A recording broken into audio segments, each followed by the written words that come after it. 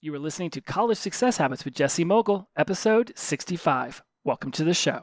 Oh, this show's the best. The best show. Best show. Best show ever! Welcome to the College Success Habits Podcast. Do you want to triumph through school and have a little fun along the way? Learn habits to help you attain better productivity and hacks to help you slide through classes at any age. Here's your host, college circuit speaker, Jesse Mogul. Welcome back to College Success Habits. I am your host, Jesse Mogul. We are talking ways to succeed this fall semester. Now, last week we went over ways to get your mindset right. I pulled those directly from the news segment I did for the Fox affiliate in San Antonio. It got picked up by the NBC affiliate there in San Antonio. So that was super awesome to see that message get spread out further.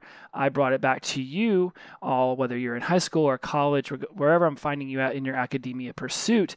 And those were some really great tips on how to get your mindset prepared for this fall semester. This week, we're going to talk about what your natural high is and how this episode would have played out and sounded like had we been back to a normal society where you could get together in large groups, you could play fall activities and fall sports, and you could get together with your after school activities and just meet in larger groups. I have no idea what state you're in, what country you're in. I've got listeners in over 80 countries, so I don't even know what's going on with yours. So for some of you who aren't dealing with the pandemic anymore, you'll be able to start to look at this from a much broader scope than perhaps people over here in the United States. But either way, this topic will benefit you because figuring out what your natural high is will ultimately steer you towards actions that will back up your beliefs and your value system so that you don't find yourself wasting time away doing unproductive activities when you could be doing things that actually you enjoy and that benefit you, becoming this meant to be that we strive for when we step into the educational academia world. For you high school students out there who are in a situation where you cannot do your normal fall sports, your normal fall activities, for you college students who can't do the after school activities because of so many different universities having different rules, who knows, right? You got to start figuring out, well, what are you doing with this free time that you normally would have spent playing a sport, playing intramurals, or being in an after-school activity, whatever that might look like. And this is where figuring out what your natural high is, right? What gets you high? What gets you jumping with enthusiasm and a jubilant feeling inside without the use of substances, all right? Now, I get, depending on what age you're at and what's around you, you might think, Jesse, I don't even drink and I don't even use drugs. And other people might be like, oh, sweet mother, help me figure out how to enjoy my life without getting stoned and drunk all the time. Wherever I find you, you are inevitably going to come across people who do enjoy substances and who are partying hard, and they could be inviting you to these events, and you could be, day drinking because you're doing all your school at home online, and you're at college and no one's around to tell you not to, or you could be getting invited to weekend parties when you could be off doing things that you actually super enjoy doing. We all have things that we super enjoy doing, and they can be lost in the fray of vices. Overeating, over drinking, oversleeping, playing too many video games, the whole sex, drugs, rock and roll kind of mentality. And let's get you focused on what your natural high is. All right. Again, high school, you got sports, theater, glee clubs, organizations, etc., that you could have been involved in. And now perhaps you're not able to be involved in, again, depending on what location around the world I'm finding you in. Here in college, right? Now, a lot of the clubs that you may have had I'm going to say free pass, to join in high school, where pretty much everybody can make a certain sports team. You can be involved because it's a much smaller group. Now you get to college, and perhaps one of the groups that you would have liked to have joined is already maxed out, or you don't feel like you blend in, or you don't want to blend in. So now you want to stand out, and you don't think that that's the organization you can do that in. And so you get to college, and all of a sudden, a lot of the opportunities you enjoyed in high school can be harder to get into. They can not meet your fancy. They just don't seem right. And so now you're all of a sudden trying to pivot and find something else that you enjoy, right? why knowing this is important about yourself is because, and again, when I talk about this, look at it from the frame of you have free time. Anyone who says otherwise is completely wrong. Everybody has free time. And what you're doing and what you're choosing to spend your free time on will ultimately have a lot to do with how successful you end up being in high school, in college. And if you're one of those people who's returning to the academic world, having worked in a normal job, and perhaps you have kids at home, you might already think, I don't even have time to pick up a hobby. Well, again, I cannot even begin to cover the scope of the differences in my audience. I can just let's talk broad for a moment, and you will find your own specificities in what I'm talking about just because your brain's already looking for connections, right? So ask yourself, in the scope of this pandemic, what did you love to do before the pandemic? What did you love to do in high school? What do you still want to be able to do in high school? What did you love to do in middle or grade school? Why this is important is because you're going to have, again, this free time. And if you're not paying attention to it, what you're doing with it, you're going to end up wasting it. And you don't want to just drink it away at a bar. You don't want to just party it away. You don't want to just sit there and flip through Netflix, right? You want to be motivated to do awesome things. We talked about this in the book at length, that if you're following my 7 powerful principles, then when you get into a job interview down the line, no way college can possibly teach you every single thing you'll need to know for that job that you ultimately will get in the future. So when you're sitting here thinking, how can you best be prepared for that job interview, for that future life that you're creating for yourself and laying the foundation for now, it is looking outwardly toward the things that you enjoy doing so that they can spruce you up and fire you up inwardly, right? We talk about how passion is something that you do for yourself. And if you can turn that into your purpose, which is something you do outwardly for other people, that's where you find that greatest combination. You'll hear people say, get a job that follows your passion, get a job that pushes your purpose. All of these are fine and dandy unless you haven't actually dove into yourself to figure this stuff out. Now, when we talk about toward and away motivation, if you are going out and you're doing after school activities, if you're getting involved in things and you're doing it in order to have a better resume so you look better in front of a future employer, then you're using an away motivation because you're not necessarily picking the things that you would like to do.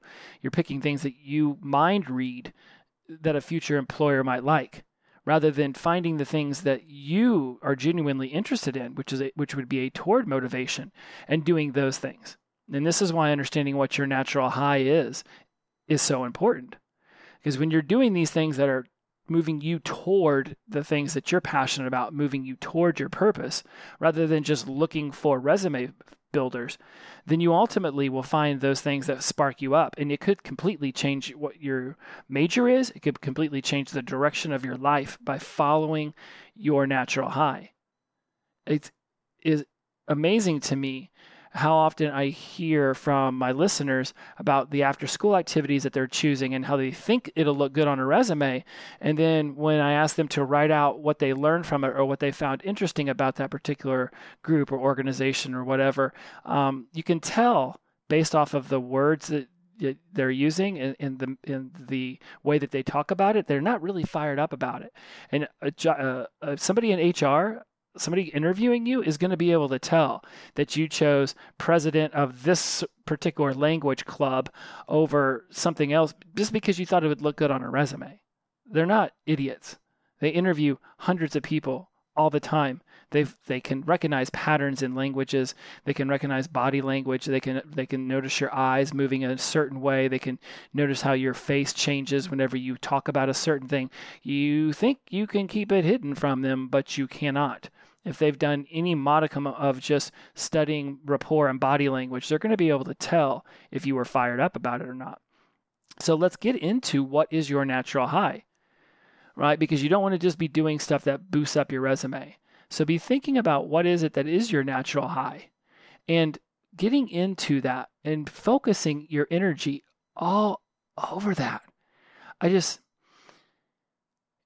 the way you figure out what your natural high is that you start to look at things that you pursued, perhaps when you were younger and your parents thought it was ridiculous. They didn't agree with the fact that you were obsessed with dinosaurs or robots or I don't know, dressing up in your mom's clothing and putting on high heels and makeup. And that can go for male and female. Don't think I'm just talking about women there. And then perhaps because you enjoy doing that, then maybe you really want to be in theater. And now you can join, even if it's just a theater club that doesn't necessarily put, the big theater group for the university. Now all of a sudden you can be more involved. If in high school you really enjoyed playing a sport, was it that you loved soccer, or was it just that you enjoyed the competitiveness of it, or the camaraderie of the locker room and making friends with those people? I used to know a lot of swimmers back in high school, and they'd get up and be at that pool at 5 a.m. And to them, there was a camaraderie that came from getting up at the crack of dawn and getting into that pool and swimming for 2 hours before school started. And then they got to meet up on the weekends and go to these events together and watch each other get better and better as, freshman, sophomore, junior, senior year went on. And so they get to college, and now all of a sudden they can't just join the swim team because it's college and it's more competitive. And so they had to start looking for other ways for that camaraderie, for that competitiveness. So when you start to ask yourself, what is your own natural high? I highly recommend you simply just start making out a list of things that you enjoy, like you genuinely enjoy. If someone were to say, hey, we're going to go to the zoo on the weekend, are you in? And you just jump through your skin, you're so excited to go to the zoo. Why? Is it to see the animals? Is it to just experience them in their habitat that's obviously man-made, not wild, but still? Is it just to see animals? Perhaps then you'd like to volunteer at an animal sanctuary. Perhaps you'd like to get into some sort of field where you can be helping animals, right? Like, too often we begin to overcomplicate what it is that we truly like to do. For me, when I was a kid, I really did just enjoy reading books and then talking about what I read in those books. It's why I got into journalism. It's why I started these podcasts. It's why I like to get up on stage and speak, because I read really cool information and then I want to do something with it. Right? Knowledge isn't power, it's potential power. It's the putting of that knowledge into action that the power begins to show itself. So I can't put something in my brain without knowing what I'm going to do with it outwardly. I call it input-output. If I'm inputting something into my brain, there has to be an output for it. And because I know that about myself, because I know that's a natural high, anytime I start to feel a little bit bored or I'm feeling a little overwhelmed by all the things I want to accomplish with my life, I'm just like, okay, well, what is something I've learned recently and what is something I can create from that? To me, it's all about the creation. I want to create something, I want to get it out there, and I want it to help people, even if it's only one person. Is that something that fires you up? Helping people? Then maybe a couple side psychology classes or philosophy classes could come into play. There's so much that you can still do, even if you are quote unquote locked up in your house and doing everything from Zoom. There are Zoom meetings that you can be doing now. There are chat rooms you can go into. No doubt these clubs that were very influential on campus when people could attend are still going to be looking for ways to bring in new members and keep their organization thriving during this survival mode that so many people have stepped into, right? Let's think about that. Instead of survival, you're thinking about thrival. Look for ways that these organizations are actually trying to grow their memberships and still have community involvement, even though there is a pandemic afoot and perhaps getting together in big groups is no longer being allowed or socially acceptable in your particular area. When you begin to write down the things that you really want to do, the things that give you a natural high, you will have epiphanies that will blow your mind. And you can't just keep this stuff inside of your head. You have to put pen to paper. It's the idea of seeing how something can expand once it's out of your mind and becomes tangible and in front of you that truly makes it real and allows it to grow. Thinking about planting a seed is not planting a seed. Taking a seed and putting it into soil is the beginning process of growing a plant. So why are you just thinking about the things that you want to do? Write them down on paper. That's planting the seed. From there, where it goes is all about the action you take. right? The plant's going to naturally grow towards sunlight. And the more water you feed it, the more nutrients that are in the soil, the more it's going to grow. So your sunlight needs to be your ability to find the organizations that you're into. Right now we're moving into the how section. How can you find the organizations that you're into? How can you surround yourself with the nutrients that will help you grow? Find the right organization. Make sure it's got the kind of people in it whose values and beliefs line up with yours. Or, they don't have to be exactly lining up, but you want to make sure that, if you're joining a certain club that, their ultimate idea is to, rob from the poor and give to the rich, when you want to, give to the rich or give to the poor, not the rich, right? Like, you want to make sure the values are lining up here. And so surrounding yourself with the kind of nutrients that will help you grow, good night's sleep, nutritional food. We talked about this last week in that episode. Knowing how to take care of yourself is giving you the nutrients to grow. Putting the right sunlight in front of you is making sure that you have the kind of groups and organizations around you that you want to grow toward. Right? If you're like, I guess I'll go to this club today. God, I'm so tired of it. Then why are you in it? Don't be in things that drain you. Be in it for the reason that you'll bring something of yourself to them so that they can gain from your amazingness. Everybody has an amazingness in them. Finding it, seeking that out in yourself, and then putting it to good use. This is what college is all about. This is why we push ourselves financially and mentally and emotionally to take that step into college. Yes, ultimately it will get you a better job, right? And trust me, I've had this, that's debatable, but ultimately it will put you in a better position for a job. But while you're there, you don't just want to be putting yourself through horrible crud in order to make your resume look good. So how are you locating these things? You can go to your university website and you can search around for the kind of clubs that you would want to be involved in, and then reach out via email, reach out via your academic advisor. Find someone there on campus who can help guide you toward the online portal where these clubs are meeting.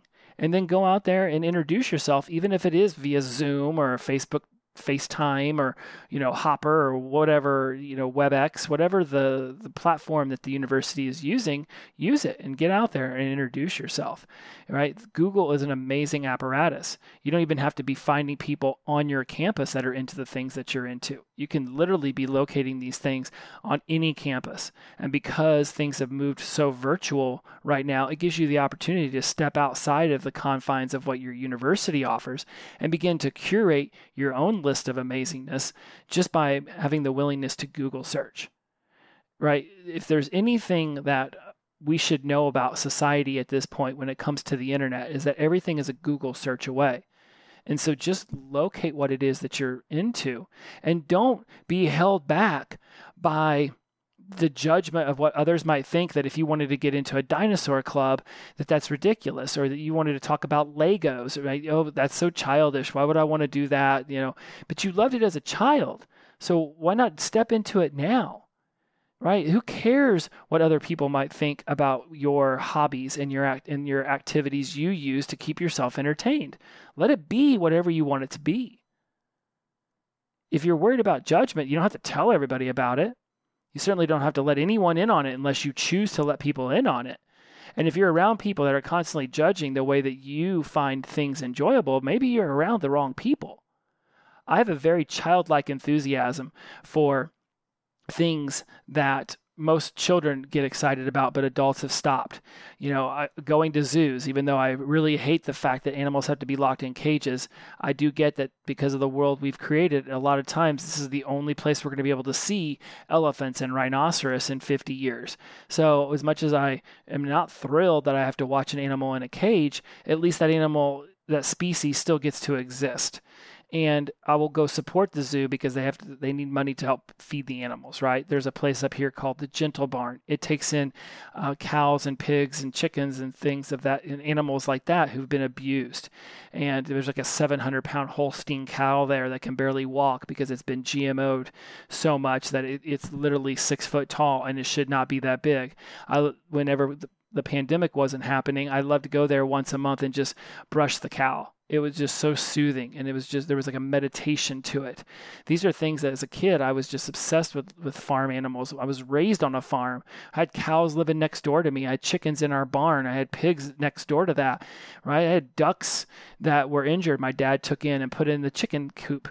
It was just awesome to have all these animals around. So now at the ripe old age of young 40s, I still get excited about that stuff. I went to a sea lion rescue not too far back. Again, a lot of these things I'm bringing up are pre-pandemic, but again, I say all of this, pandemic be damned, so that you start really looking outside of what you're interested in now, or what you thought the cool kids were interested in high school, that you chose just to be one of the cool kids. Or maybe you liked something in high school that made you uncool, and now you get to college, and it doesn't matter. College is so big that you can be cool with just these 5 people who like Dungeons and Dragons, which is something I played when I was in middle school. And who cares? Who cares? You don't need everybody to like Dungeons and Dragons. You just need those 5 people, right? The Big Bang Theory. I mean, those nerds loved going to the comic book store. I did too.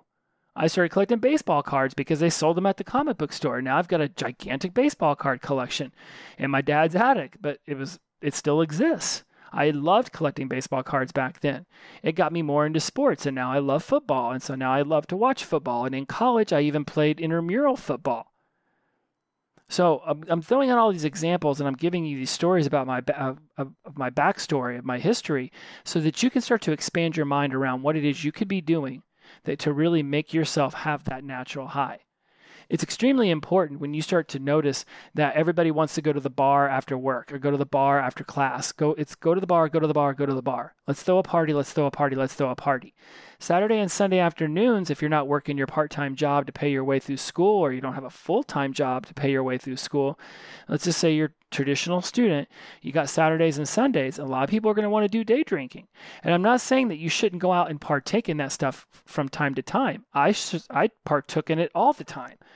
Right? I was talking to my therapist the other day, and she's like, look, I know my daughter's going to go to college and she's going to party. I need her to have those experiences so that she can work that out of her system. And when she graduates school, she can be ready to go off and not go to the bar for happy hour 7 days a week. So you need to do whatever you need to do in order to, feel fulfilled in college. I got to be real careful whenever I talk about this stuff, because sometimes I think about how if I say the wrong thing, all of a sudden it sounds like I'm trying to support people in the act of going out and partying and things of that nature. And that's not the case at all.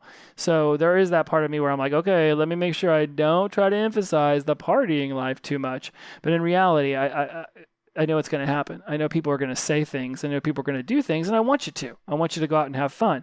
I don't want you wasting your Saturdays and Sundays away when you could be doing something that actually fulfills you.